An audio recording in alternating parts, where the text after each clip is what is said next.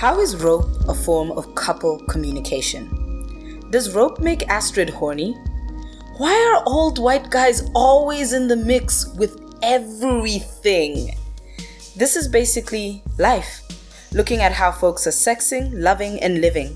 And I'm your host, Tiff Mugo. Hi, I'm Astrid. I'm a bondage educator, practitioner, enthusiast, and big nerd living in Cape Town. And I have a little rope space that I started where we practice and teach people how to tie each other up or tie themselves up. And I also provide sessions and private lessons for people who don't want to do that very publicly. That's Astrid, pronouns she, they. Astrid is one half of Embodiment, which she runs with her wife, and is an awesome bondage practitioner and teacher. She's also the founder of Ropey Things, which in 2007 was started and is a sort of peer-to-peer learning environment for rope. Astrid also kind of has a soft spot for chocolates and candles. You know, the finer things. All right, so we're going to start this. Been a long time coming, I feel. So I always start the podcast with, are you good? How are you just generally, outside of all the stuff we're going to discuss, how are you? I feel a little bit of nervous, excited energy to chat to you. I feel generally pretty happy in life at the moment. Mm-hmm. I've been fun employed for a few months, which has been amazing.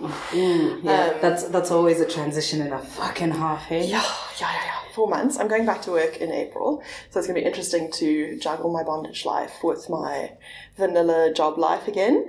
But I'm feeling like I'm coming more into myself every day, which is a really good place to be. Just landing in yourself. Yeah. Before we jump into like your rope journey and things like that, because I have read a little bit about it, but I'm just like, I can't just have what it is in my head. So balancing your vanilla life and being like, your bondage and everything, is it like a Batman situation? Or do you like walk into like work on the first day and you're like, bam, just throw some rope on the By the way. Yeah, just throw some rope on like the conference table and look people in the eye. Don't fuck with me. It's actually really hilarious because I obviously am like publicly an educator and a top and that kind of thing, but I'm such a bottom. Like my bottom energy, I've got big bottom energy, and I think honestly that's what makes me a good top, is that I have a lot of empathy for what the person I'm tying is experiencing, and it's honestly like, it's like I get an empathy boner when I'm tying. But in terms of public Batman vibes, I don't lead with, hey, I'm a bondage educator with my colleagues. Hello. I won't tell them in the interview, but like maybe 6 months into the job, I'll just drop a little, oh yeah, by the way.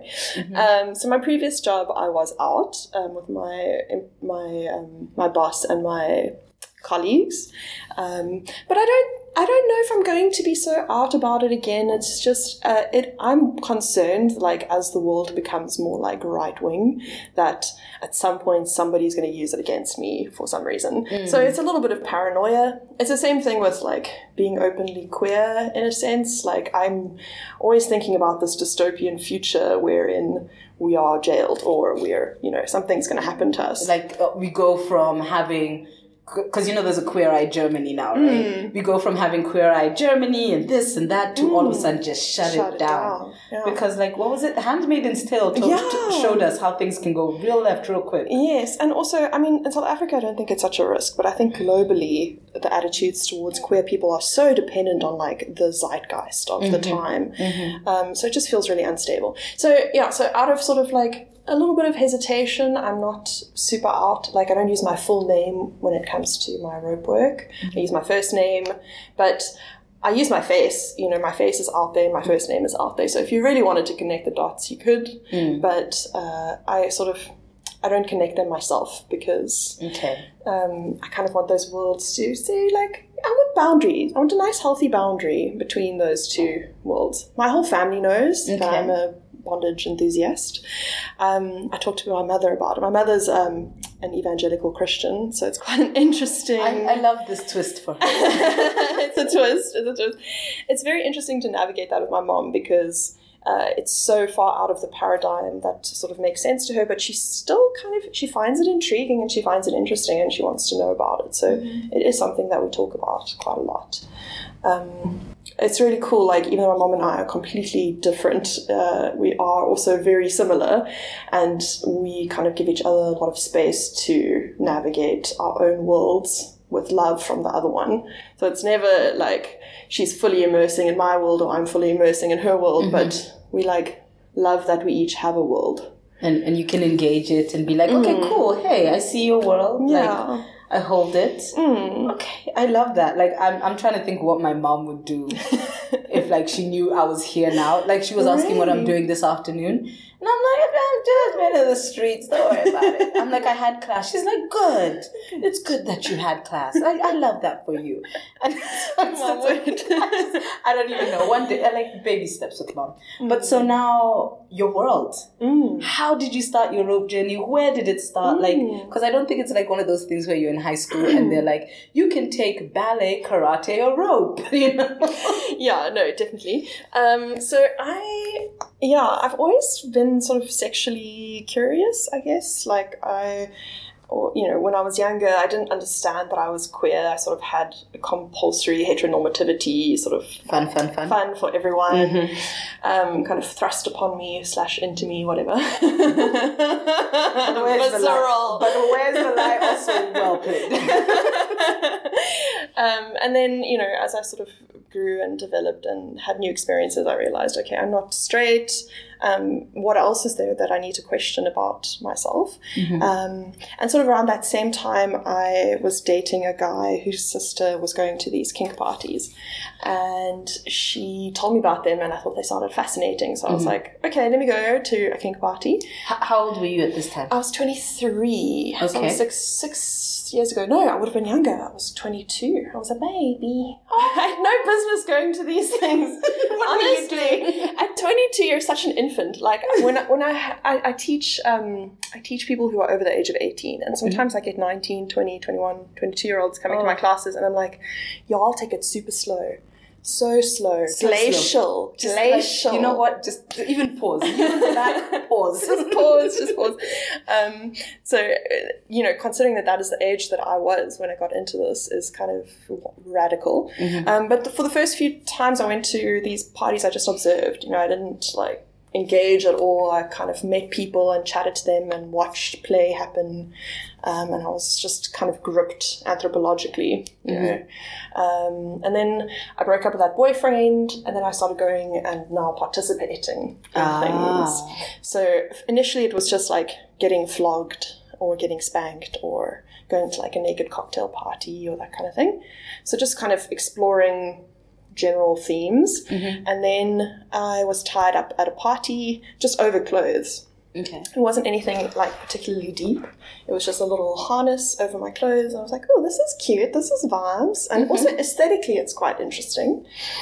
But then when I was doing my master's, I went to Australia for 3 months at first. Okay. And while I was there, I saw shibari, like bondage in the sort of with the Japanese aesthetic and the kind of bondage in a more sort of ritualistic, intricate, like technically advanced kind of way. Because the Japanese always take things very far. Like everything they do, they're just ready. Let's take it. So you saw it in that context. Yes. Okay.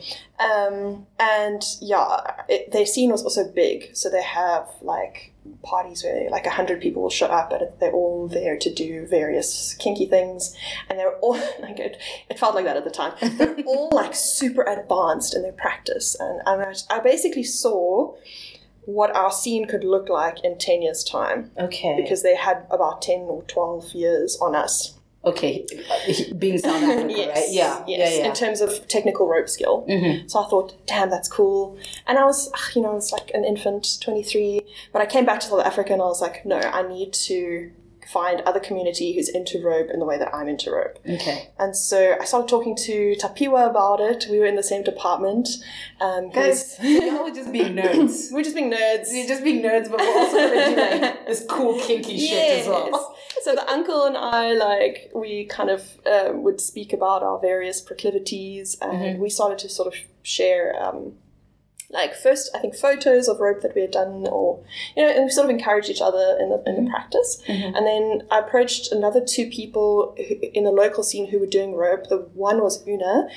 She is the person who tied me that first time in that little harness. And then another guy, his name's Harry. He's a gay, like, leather daddy guy, and he was doing rope at the time. He's sort of taken a step back now. And then there was this other guy, he who shall not be named, because he ended up being a little bit creepy, so like we just kind of exclude him from the narrative. Is he excommunicated? I wouldn't say excommunicated. I mean, maybe it's a strong word, but he left the city, and thank goodness for that. No, good. Because like nowhere is somewhere you should be creepy. No, not the subway, not the bakery, nowhere. But I feel like within kink spaces and something this intimate, there's no space for creepers. There's like no space for creepers at all. And actually, since then, I mean, when I first started organizing events, since then I've sort of grown more of a spine. And now my opinion has shifted to, this is a space that I'm curating. This is my ethos for the space. This is a queer-centric space. If you do not behave yourself here, this is my space. Yeah. The buck stops with me. Yeah. So you need to not be here. Yeah. And I've become a lot more strict about it. Whereas when I started out, I didn't have my own boundaries, never mind like boundaries for like the space and everyone in it. Like, but actually the representation that I had in terms of space holding was very much like you just organize an event and people come and you just kind of hope that nothing goes wrong. Oh. Whereas now, having done this for a few years, I understand very deeply that the space needs to be held. The space needs to be held. Like, it has to be genuinely curated and facilitated, essentially. Totally. And you can't assume that people know what consent is. Ooh. You have to tell them that this is how we behave in this space. And if they don't behave in that way, then you have to remove them. And, like, there's always opportunity for reconciliation, or what's the word I'm looking for, like, a rehabilitation, in quotes, for somebody to come back into the space. But 9 times out of 10, if you say to somebody, hey, the way that you behaved was unacceptable, they will get hella defensive, minimize, gaslight. And then that, for me, is just an indication that you did do the thing. You did the thing, and maybe the thing was actually worse than what I've been told because of the level of effort you are going to minimize the thing. To, like, completely, like, erase the narrative and rewrite the narrative because, wow. Whereas if you just say, oh, yes, I did fuck up. I didn't understand at the time maybe that it was a fuck up, or maybe I did understand that I was doing something on the edge, but I'm taking responsibility for it. That's a totally different conversation to, oh, no, that person who said that about me was just lying, or, oh, no, it wasn't as bad as they said it was. No. Don't come with minimizing. Just own your shit. And then we can have a conversation. Anyway. So, to back it up, so I got these 4 people, and they who shall not be named, and we started to organize rope jams. So that's basically where we all come together and we teach each other what we know. It's kind of like a co-learning space. This is before websites that were reputable. Websites that would teach you specific techniques that were reputable. But you said it's not even that many years ago. So this is still really recently that these websites and these resources have come up. Yeah. So, and in an accessible way. So there used to be websites. I mean, there are still these websites that are run by these, like, old white guys. And there's always an old white guy somewhere. And it's hilarious to me that these old white guys are, like, more Japanese than the Japanese. Like, you know. When have old white guys not been more Japanese than the Japanese? It's very cringe. Anyway, so they have these websites, and then you can basically pay to take a course. But they're so inaccessibly priced. Like, it is absurdly expensive to do an online course. Everything that I learned in person with somebody when I was traveling for my PhD, or traveling to a conference, or going specifically to bondage conferences, because what I could get online just wasn't matching up to what I could do in person, and it costs basically the same to get the same amount of information. So you're like, might as well just do it physically. Physically. Yeah. Exactly. So I started to, take physical workshops, and I always had in the back of my mind, everything I learn, I'm going to bring back here. Mm-hmm. So every time I go and learn a new technique, I'm going to come back to South Africa and hold a little jam or a workshop, and like we learn that together. So that was before I started to develop my own voice with rope. That was more like I'm just transmuting, what I'm learning. Yeah, like I got something, here it is. Here it is, yeah. Exactly. Mm-hmm. But in the last, I would say, year and a half, I've started to develop like my own techniques and my own voice and my own like ideology and ways of space holding that I think is unique to my point of view in rope, which has been really validating for me. Just to like land in that. So what is that? Just like give me a little bit about that, because you look at rope and like so I'm always looking over my partner's shoulder, Sipu's shoulder, and like she's Googling all these people and going on all these Instagrams, and you can see the different aesthetics. But when you say that you have like your own ethos and your own just tell me a little bit more about that. So, okay, let me back up and say when I learned to tie, I learned a specific style. So initially I didn't learn a specific style. I learned like random things. Whatever I could get my hands on, I was like, oh, okay, cool. This is a nice knot. This is cool. Nice. Exactly. And then when I did eventually learn a style, I learned the Kinoko style from this guy, Benjamin Langholtz. So Benjamin is a amazing land artist, and he would come for Africa Burn to create these sculptures. Yeah, he's a ridiculously interesting human being. Like he is one of the most discomforting people I've ever met.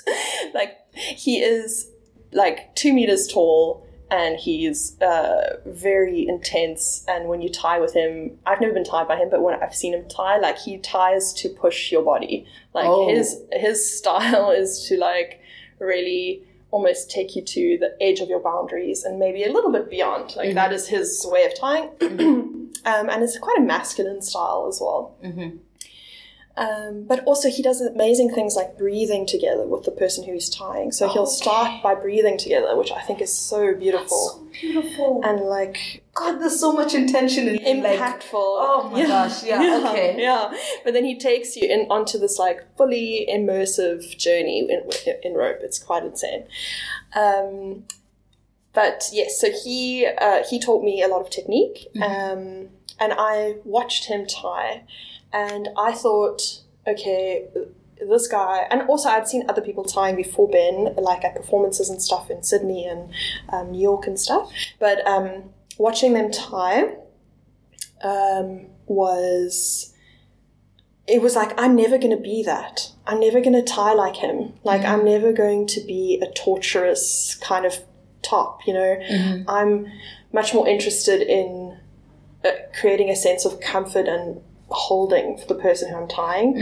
And if I trust that person deeply, then I'll take it to like a perverted, intense, painful space. So with Sim, for example, I can tie with that intention. But with most people, I can't meet you. Your partner. Yes, Sim's my partner.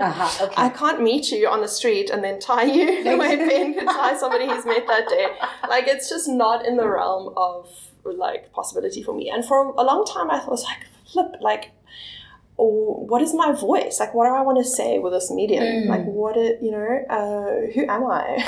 And I actually had to take a break from rope for like a year. I was also writing my PhD at the time. Damn. Yeah. She was busy. Yo. I can rest on my laurels for a good 10 years. Pause. And then re-emerge and people will still be like, so I needed to take a break from it and then come back to it and be like, okay, what do I actually want to do with this? And what do I want to say? And I was just thinking about it globally. Like, what is the South African culture around rope? Like, what is our context?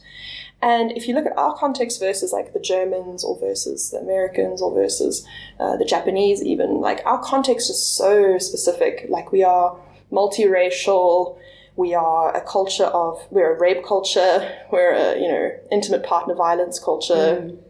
Like we have issues. Like there's the history that is not even that historical. It's like 20 years old. It's so fresh. It's yesterday. Yes. And all of the sort of pain and the violence that even came with that. And then, so it's raw. Yeah. And now you're having to tie it within that context. And I'm very aware of what that vulnerability means, you know. And I've also been made aware by my friends who are, you know, of color or queer or of different experiences, disabled people. Like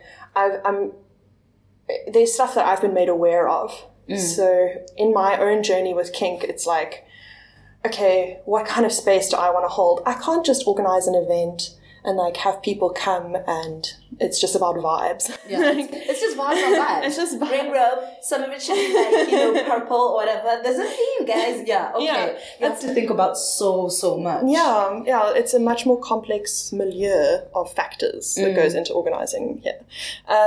And so a lot of it was from that point of view, like, how do I make my space accessible? How do I make it as safe as possible? How do I like help foster the representation that I want to see? You know, like who am I asking to help me hold space? Because I also realized I can't hold this on my own. Like, it's impossible. It's a big task. It's a big thing. It's a big thing. Big. Wow. Yeah. So all of that historical view is what is kind of guides my decision making on like every level. You know, from like, where am I holding my events? So that's also part of why I want to move out of this current space that I'm in and move downstairs, is that I can have wheelchair access to the space. Oh. You know, people can actually roll in there and be a part of the space. So that's a big one. I like to keep things accessibly priced. So all of our rope jams, there'll be a discount ticket for, I always write there, discount ticket, LGBTQ, BIPOC / disabled to the front. I'm like, I hate distilling us to an acronym, but I only have this many characters. You know what? It's okay. And the fact that you're actually doing it, because like the way you mentioned these things, you'll have certain people holding these things and certain people, quote unquote, giving access to these things when they're really just inaccessible. And they're just like, well, you know, I've done what I can and I'm sharing my knowledge, so what more do you want? But like, you are actually being intentional and taking it that step forward. Yeah, and I've also have scholarships available. So if somebody really wants to come and they can't afford to, like, they can just come. Like, it's fine, because most of the space is being paid for by people who are middle class and can afford to be here. Because also, I think part of the class issue is, you know, this art form did develop basically for middle class people. I mean, that's the kind of origin of it, is middle class entertainment, you know. And so I'm aware of that, but I'm also trying to lower that barrier to entry. Yeah. And so if people can afford to be here, they must pay to be here. And if you can't afford to pay to be here, then you don't have to pay as much, you know. And we can negotiate that. And we can negotiate that, yeah. But if you know, people also want to contribute. It's complex. Money, capitalism is a scam. It's such a scam. But unfortunately, I have rent to pay, so I have to charge things. The space is beautiful, because I think that's... See, this segues so nicely, because like even the space you've created, right?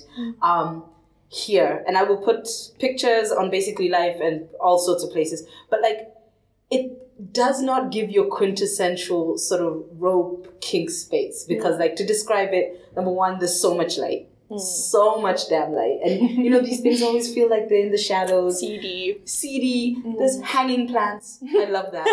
And like, it's just like white walls. So like, is there a reason you created the space like this?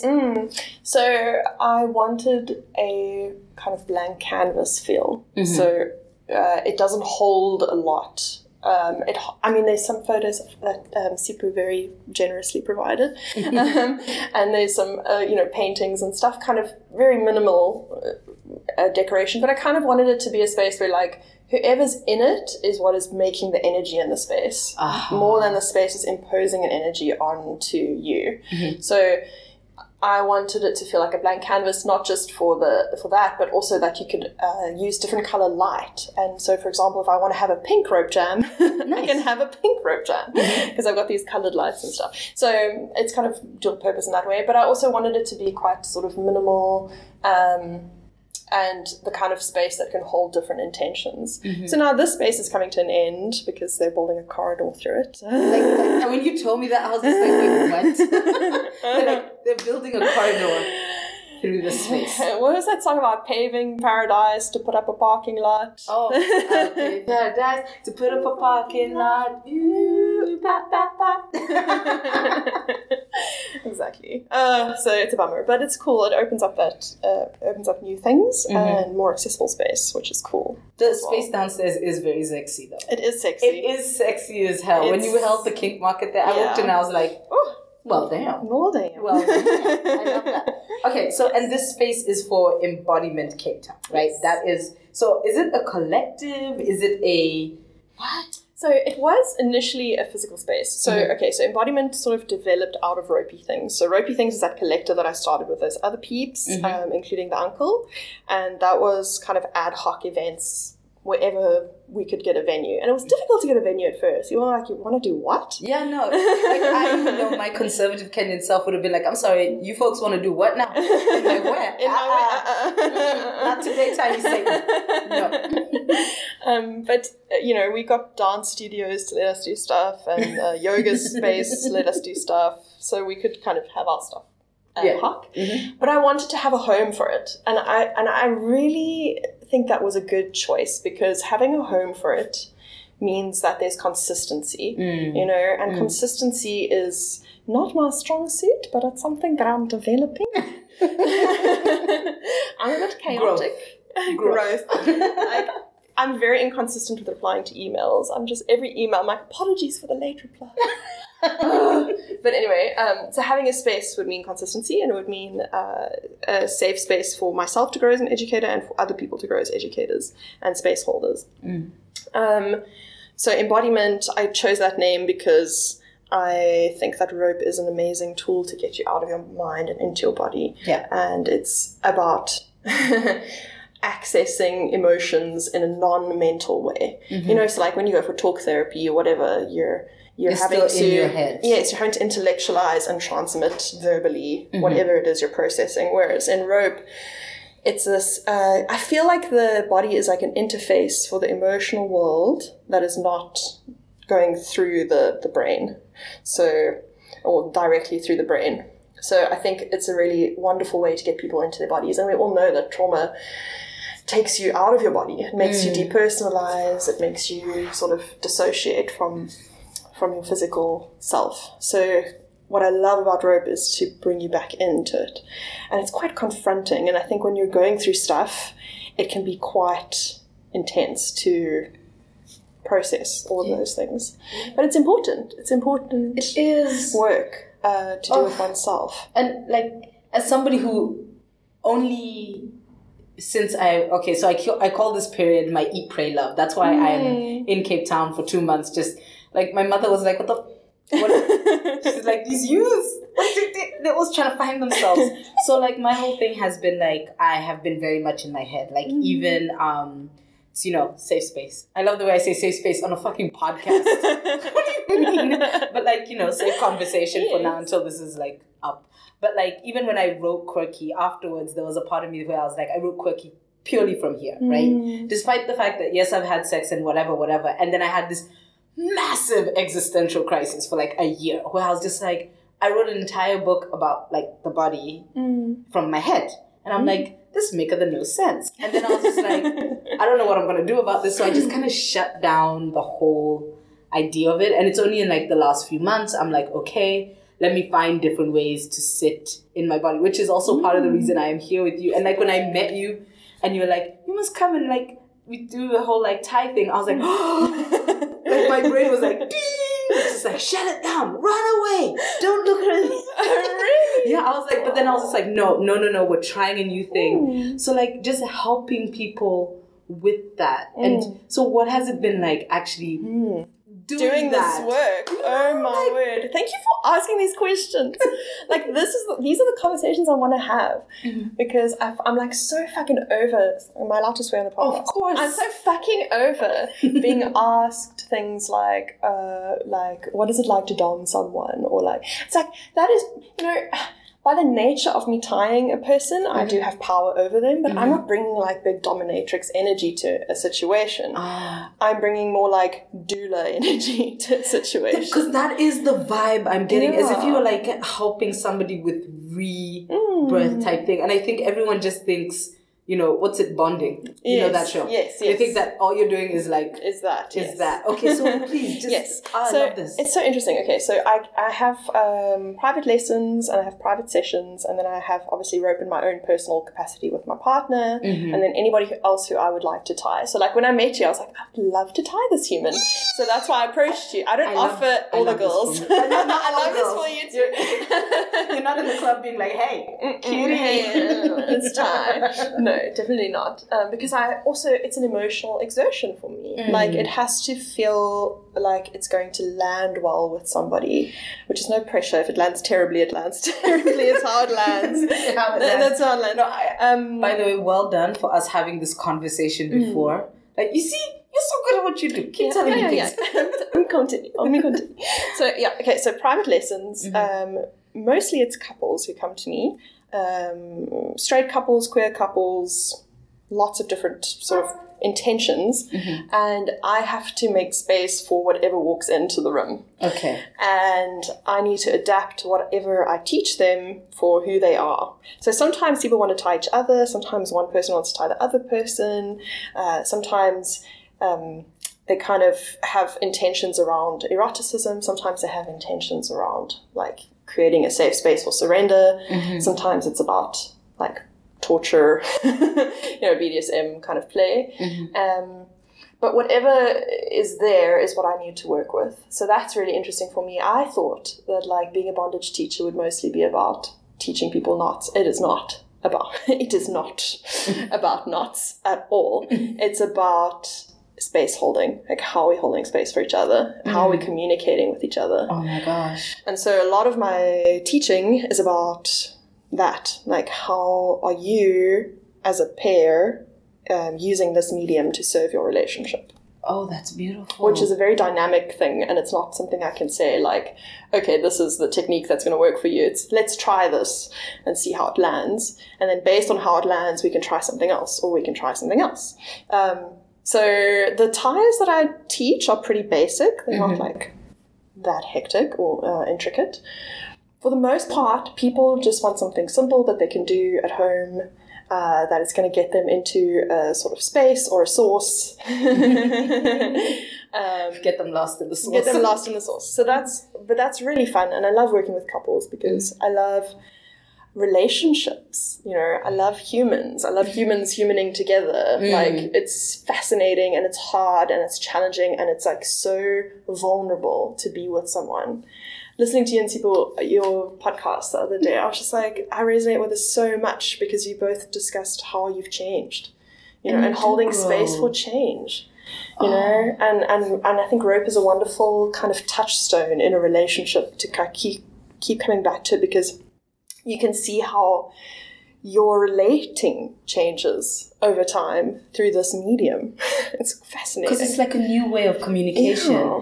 Because like I think with one of the things that even like with the work that we do and stuff, we've realized that communication is one of the biggest barriers in like a relationship, and especially like because we deal mainly with sex, right? And people are always like, how do we have great sex? How do we have great sex?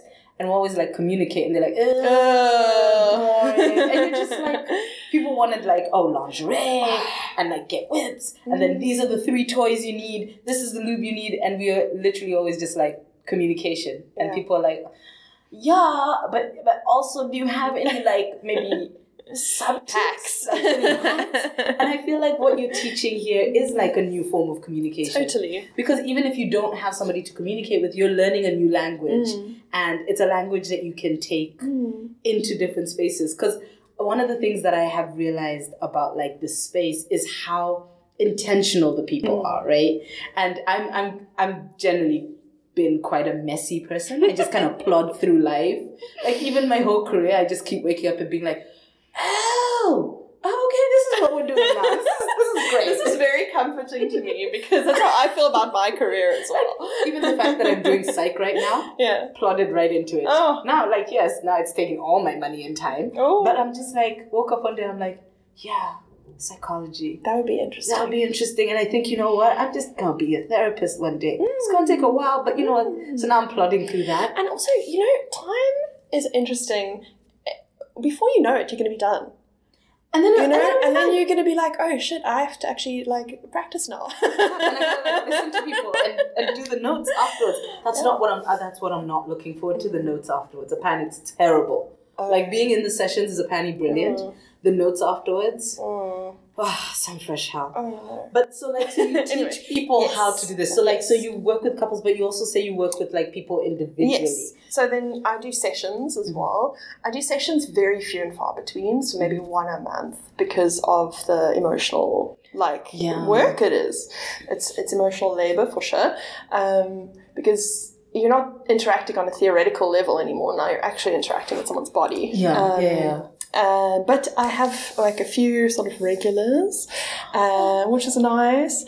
Because then you build that trust and that rapport. Yeah, exactly. And I can start to push them without feeling like I'm going to break them, you know.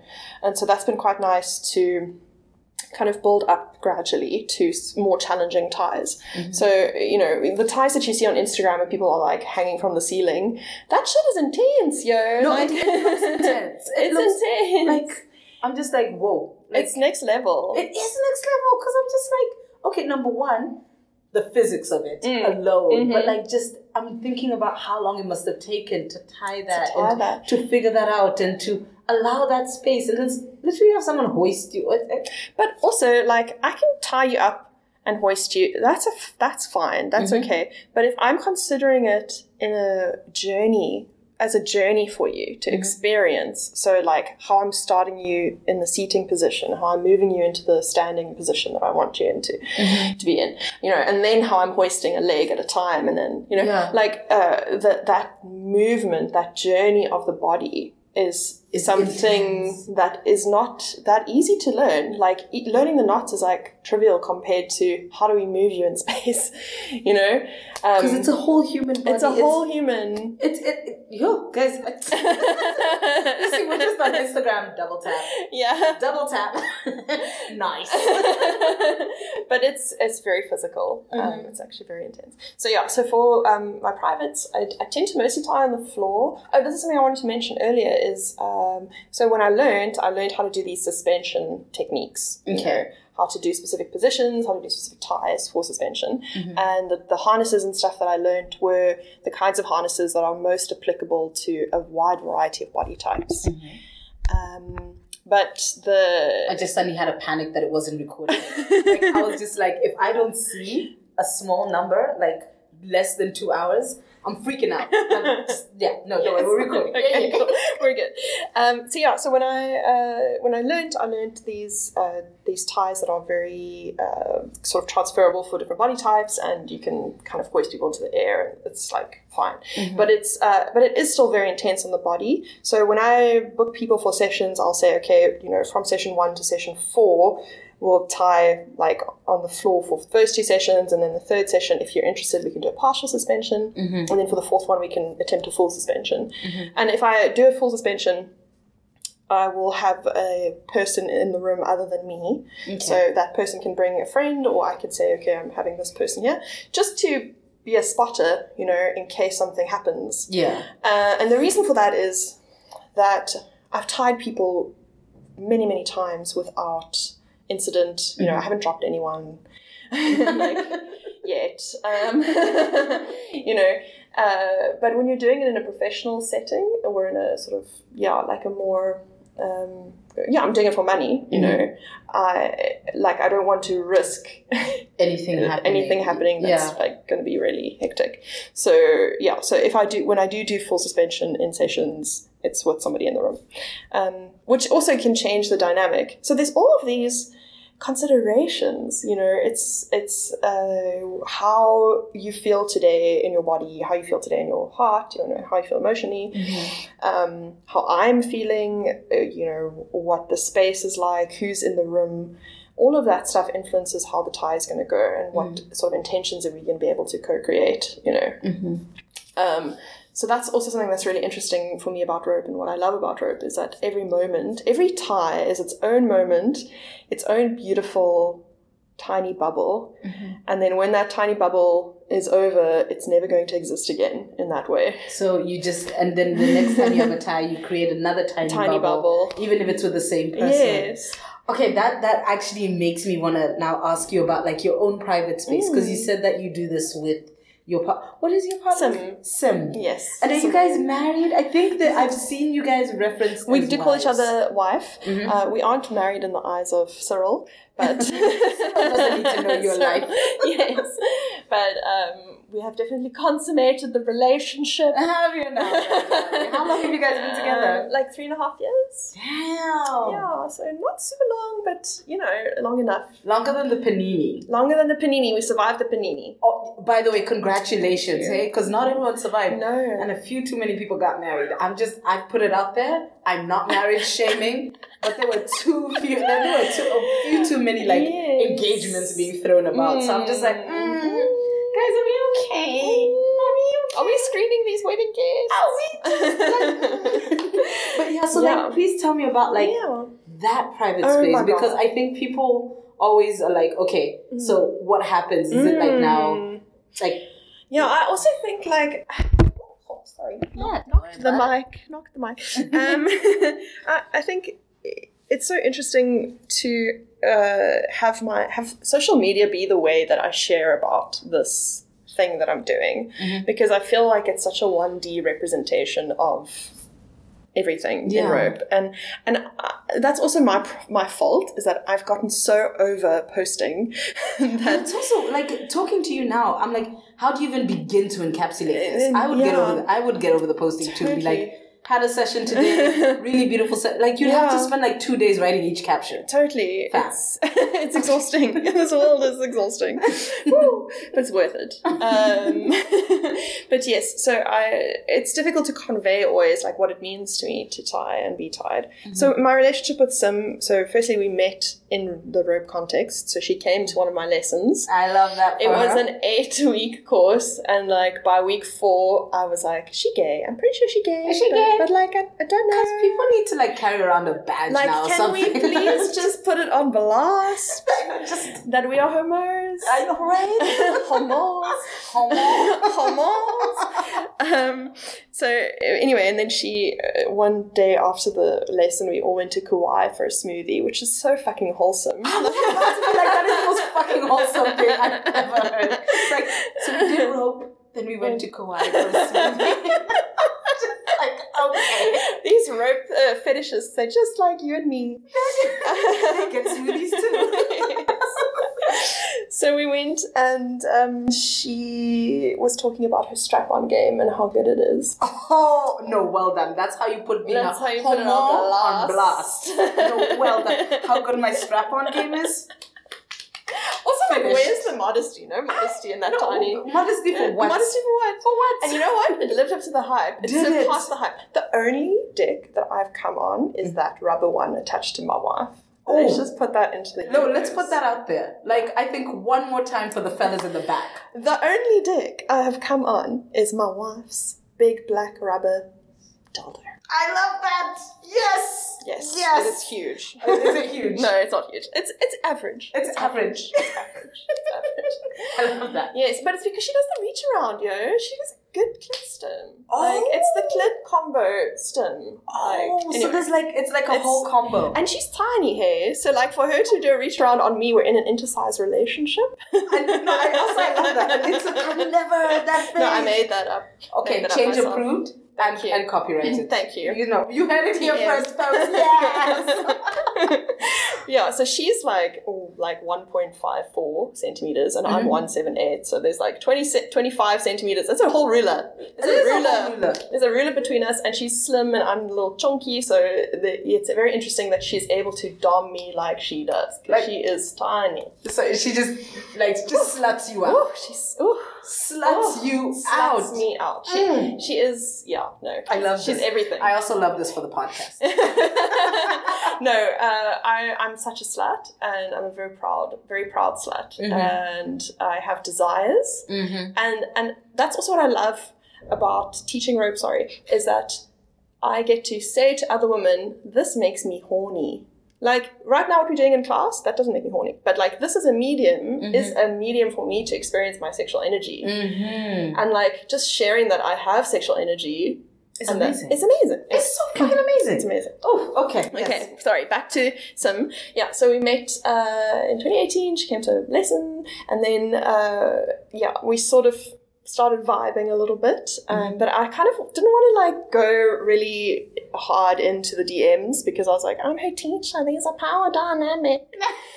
That is also very mature. Very mature. But eventually we kind of got together and we had a few awkward first dates. And then eventually we went to Noordhoek to watch the blood moon.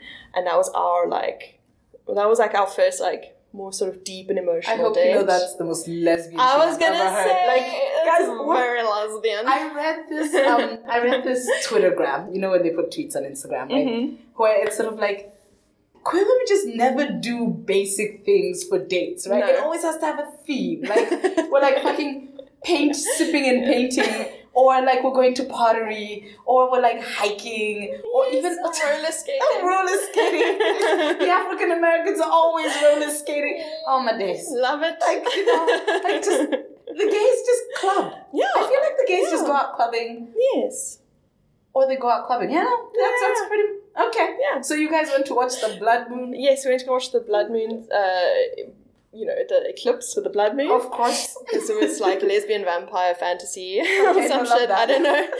And then, so we drove out there. I got sand in her pants. It was awkward. And then we came home. And then she was telling me like all her childhood trauma. And we were in bed until like 4 a.m. just like talking. And I was like, is this woman ever going to fuck me? Like, am I ever going to see the strap on? Like the strap on game that I heard about. Where is it? But she's just like, making sure that I know what I'm signing up for. Like, she has issues, and these are what they are. And I'm like, okay. And then eventually, after she told me all of her bullying stories from childhood, then she jumped on me, and we ravaged each other. Oh, yes. So that was and then we just didn't stop having sex for, like, probably 2 months. And we didn't leave each other. We've just been together since then. Like, yeah. No, it's fine. This is, like, peak queer stories. Yeah. Right? Like, you're just, like, 3.5 years later... We're together. Still here. Yeah. And our rope relationship is very interesting. It sort of developed. So she was bottoming for me when I was learning from Ben. So when I was learning all of those very technical rope skills. And that was really hard on her body. Like, because, you know, I'm shit and I'm learning, I'm getting better, and I'm putting her into positions that are really uncomfortable and challenging for her body.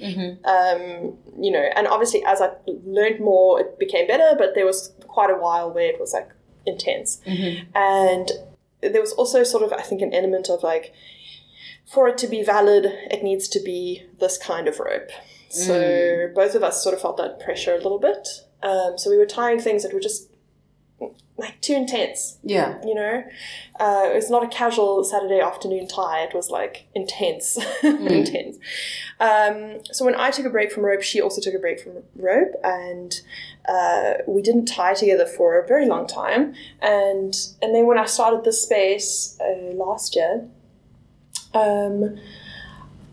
we sort of renegotiated our whole rope relationship. It's like, what do we actually want from our rope relationship? And what do we need from each other to make that happen? And it's still like a work in progress. I would definitely say that we're not peak where we want to be. We're sort of getting back into what we want that to look like. So when we tie now, it's very gentle. Okay. It's very gentle. And I've actually learned that what my wife needs when it comes to rope is I need to tie her very gently. Mm-hmm. So the way I apply the rope needs to be incredibly precise and gentle. So I mustn't pinch her skin too much. Whereas before when I was tying her, I would just kind of carelessly pinch her skin all the time. Mm-hmm. But she doesn't like that. So now I need to very gently put her in the thing with very good tension, very high tension. Mm-hmm. And move her body very delicately when I'm tying her. And then once she's in the harness, then I can be more dramatic with my movements and the way that I'm actually tying her. So when I hoist her into the air, for example, I can be more forceful with it. Mm-hmm. So that's it's something that is growing and changing. So that's when it comes to me tying her. So she isn't the kind of person who just eases into a tie. Like a lot of people, myself included, when you just put one rope on me, I'm like fucking high. I'm just like woof. Yeah. I'm a very sensitive bottom, but she isn't. She's actually mostly toppy. Mm-hmm. So when she does get tied by me, it's an incredibly vulnerable experience for her. So it needs to be done very respectfully and reverently almost of her. Mm-hmm. And then there's a space for her to express her inner little animal. So she's like a little animal and she makes these little animal noises. Yeah, it's very cute. And she growls at me. And we have this whole language of communication that's nonverbal. That's just her expressing in animal noises. And it's very cute. So it's kind of like quite a expansive world for her in rope. It's very reluctant in a way, like she wouldn't just let anyone tie her. So for her to let me tie her is a big deal. But then I need to do it in a very particular way, otherwise she's going to get grumpy. Love that. And she will give me feedback throughout. Oh, okay. Yes. Constant feedback. Yes. Okay. Yes. She tops from the bottom. So the way we tie is not always very dom sub vibes. It's more co-creating an experience for her. Mm-hmm. And then when she ties me, it's incredibly dom subby because I'm such a fucking bottom, messy bottom, total messy bottom. But I have some physical constraints. I have a back problem, and my back is sort of more curved than the average person's forward. It's called Scheuermann's disease. So I get back pain really easily. And I get back pain when I'm sitting in the same position for a long period of time. Okay. So for her to tie me, I actually need to move my body a lot. So that's kind of one of the constraints is like when she's got me in something, it needs to hold me moving. It's going to have to hold with all of the movement that I do. And then so we do stuff that's a little bit more also more floor-based and more humiliation-y and degradation-y, but not hectic, but a little bit hectic. Depending on the mood, flavor. Yeah, and very slutty, always very slutty. There's always a crotch rope happening. I love a crotch rope. Oh my God, I love a crotch rope. I'm telling you, y'all should see her face right now. You should see her stuff and I'm gone. Yeah, but once she gets me in something, I just, I'm aware, I become so aware of every sensation in my body. Mm-hmm. And I'm just my thoughts about, fucking filling the car or doing the laundry or whatever, they're just not there. I'm just thinking and feeling and breathing. Mm-hmm. So I need that space a lot. Not often, but it is a deep need for me. Because life is quite chaotic. Life is just the most. Yeah. And it's so nice to have your person give you that space. The other day, I'm totally oversharing now, but no, it's fine. I love the fact that you're just having fun on the podcast. This is just giving me life. I love podcasts, and maybe I'm going a little over time here. Probably, I have no idea. Yeah, it's fine. We're fine. Okay, it's okay. I'll just be Astrid's on the podcast. I wouldn't do an outro. She's rambling. No, I wouldn't do an outro. For what? I feel because you've given all of the information that I could have given at the end of this podcast. So, you know what? Use the time, sweetie. Yeah, no. The other day I've been feeling quite depressed in the last few weeks. I'm sort of peeking up out of it now. But there was a day where I was sitting down and I just asked her to just rub my shoulders. And so she rubbed my shoulders and I just started weeping. And it's just because emotion is just living in my body, you know, and as soon as I have this care from this person who loves me, it just triggered this like well of emotion that just had to escape. And that often happens when I have an orgasm. I'm sure it happens for a lot of people, but like when I have this big build-up and this giant cum and it's like with her, for her, there's just tears and they just like fucking burst forth and it's uncontrollable. It's just like the emotional release happens for me, which is so amazing to share with my person. But the other day, so she did my shoulders and then I just said to her, like the tears were like just here at my eyes. And then I said to her, can you just stroke my head? And then she stroked my head and then I just sobbed. Like that act of her just holding me and stroking my head. But it's so interesting for me that I've gotten so in tune with my body that I can be like, stroke my head because that's how I'm going to get the cry that I need to get. Like you know exactly what buttons to press, like where to go, what to touch, like because you are settled enough in your body, as opposed to like some people who don't even know that getting a hug is gonna make them like weep like a small child. Like goodness, and I think that's just being with bodies, like holding space for bodies all the time. Being able to see what's going on in a person, and they don't have the words for it always, but I can sense what is happening in their body. And then also, like being aware of my own body. And it's very frustrating for me, being aware of my body and feeling my anxiety. And the anxiety is just like, I'm aware of it, but it's not shifting, you know, like it's there and it's just like vibrating there. And I'm like, okay, you can dissipate. And it's like, no, I think I'm good here. I think I'm fine. And like, no, cool. I'm fine here. Are you fine? No. But I think having that experience with a partner, you know, being able to share that body knowledge with somebody is so powerful. Wow. Like it is. All right. Okay.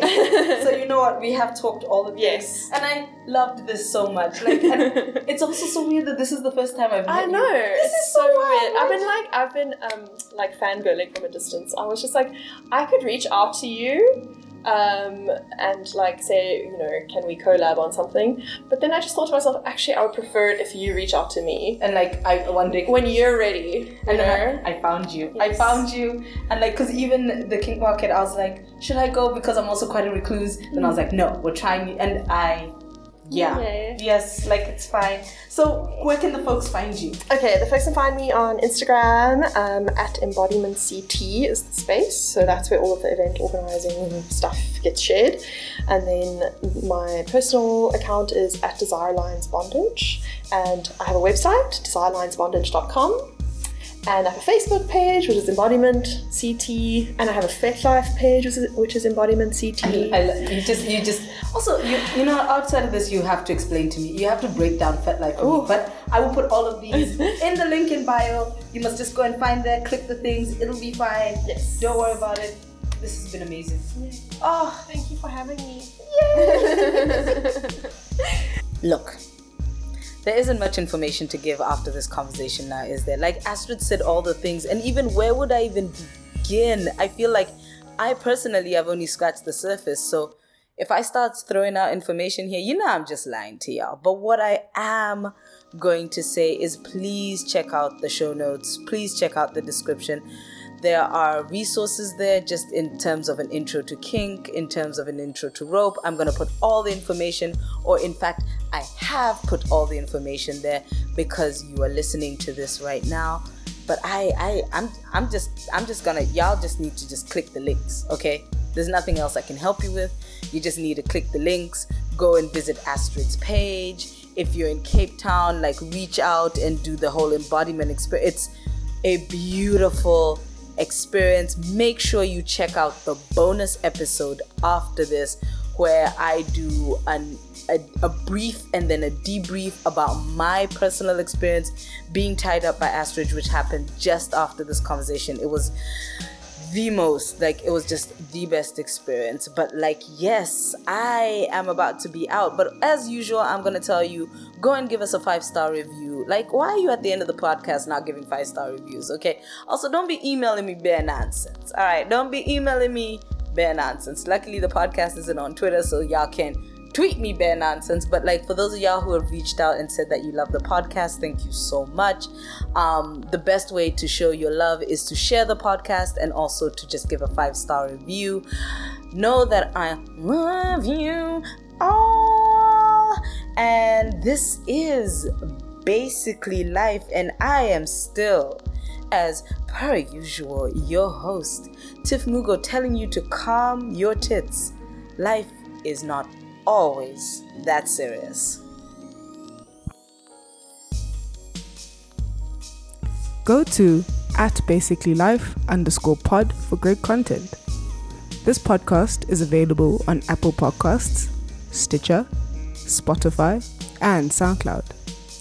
You can show your love and support for the podcast by liking, leaving a review, and sharing episodes with your friends, family, and squad. Also, email us at basicallypod@gmail.com. We would love to hear from you. Best believe that this podcast is still produced by Holla Africa Productions and is sound engineered and musically compiled by yours truly, by Leketelo of Chosen Flower Collections.